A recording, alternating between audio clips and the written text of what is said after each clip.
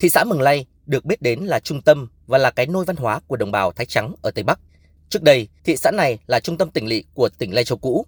Tháng 1 năm 2004, thực hiện nghị quyết Quốc hội chia tách tỉnh Lai Châu cũ thành hai tỉnh Điện Biên và Lai Châu. Trải qua các lần điều chỉnh địa giới hành chính và đổi tên, thị xã Mường Lây nay là một đơn vị hành chính thuộc tỉnh Điện Biên với diện tích tự nhiên khoảng 11.000 ha. Trước năm 1945, dưới ách thống trị của thực dân Pháp và bọn quan lại tay sai, cuộc sống của đồng bào các dân tộc Mường Lây vô cùng cực khổ khi chúng bắt tay vào việc xây dựng bộ máy thống trị bằng nhiều âm mưu và thủ đoạn thâm độc, nham hiểm. Nhiều phìa, tạo ở các châu, mường đã làm tay sai cho thực dân Pháp, trong đó có lực lượng lính đăm chuyên mặc quần áo đen là người Thái Trắng do tỉnh trưởng Đèo Văn Long thành lập để đi đàn áp, cướp bóc các dân tộc khác. Đến năm 1953, sau khi họp bàn, Bộ Chính trị Trung ương Đảng đã quyết định mở cuộc tiến công chiến lược Đông Xuân, chủ trương đưa bộ đội chủ lực lên Tây Bắc, giải phóng thành công huyện Châu Lai và thủ phủ Lai Châu. Khi đó, người dân mới thoát khỏi ách đổ hộ.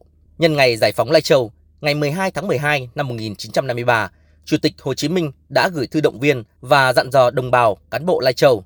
Trong thư, Bác dặn đồng bào và cán bộ Lai Châu phải luôn đoàn kết, thân ái, giúp đỡ lẫn nhau, giúp đỡ bộ đội diệt phỉ, trừ gian, giữ gìn trật tự, ra sức tăng gia sản xuất để mọi người được ấm no. Cán bộ thì phải thật sự gần gũi, giúp đỡ nhân dân, đặt lợi ích của nhân dân lên trên hết. Ông Chu Văn Tải, 93 tuổi, một lão thành cách mạng ở Mường Lây nhớ lại. Trước là Đèo Văn Long bên kia sông áp bức bóc lột nhân dân. Sau khi giải phóng thì cán bộ và nhân dân thị xã luôn luôn đoàn kết, xây dựng kinh tế, chính trị, văn hóa xã hội luôn luôn phát triển không ngừng. Bây giờ khá rồi, đời sống kinh tế thì khá hơn trước nhiều. Có kỳ vọng của bác.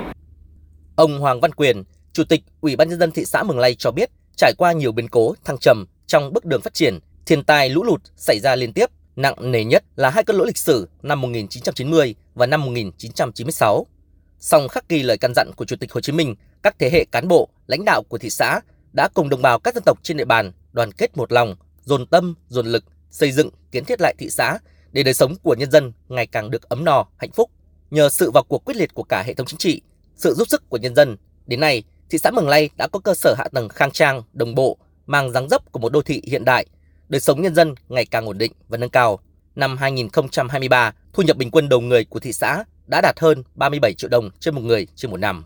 Đảng bộ, chính quyền, nhân dân thị xã cũng đã quyết tâm nỗ lực phấn đấu xây dựng thị xã ngày càng giàu mạnh phát triển, đặc biệt là trải qua rất nhiều thời kỳ thăng trầm của thị xã thì đến nay thị xã cũng đã được đầu tư xây dựng kết cấu hạ tầng tương đối phát triển và đồng bộ. Đời sống bà con nhân dân thì ngày càng được và nâng lên. Tiếp theo lời dạy của bác trong thời gian tới sẽ tiếp tục tập trung nỗ lực phấn đấu để khai thác tất cả các tiềm năng thế mạnh của thị xã, qua đó là góp phần cho bà con có đời sống ấm no hơn.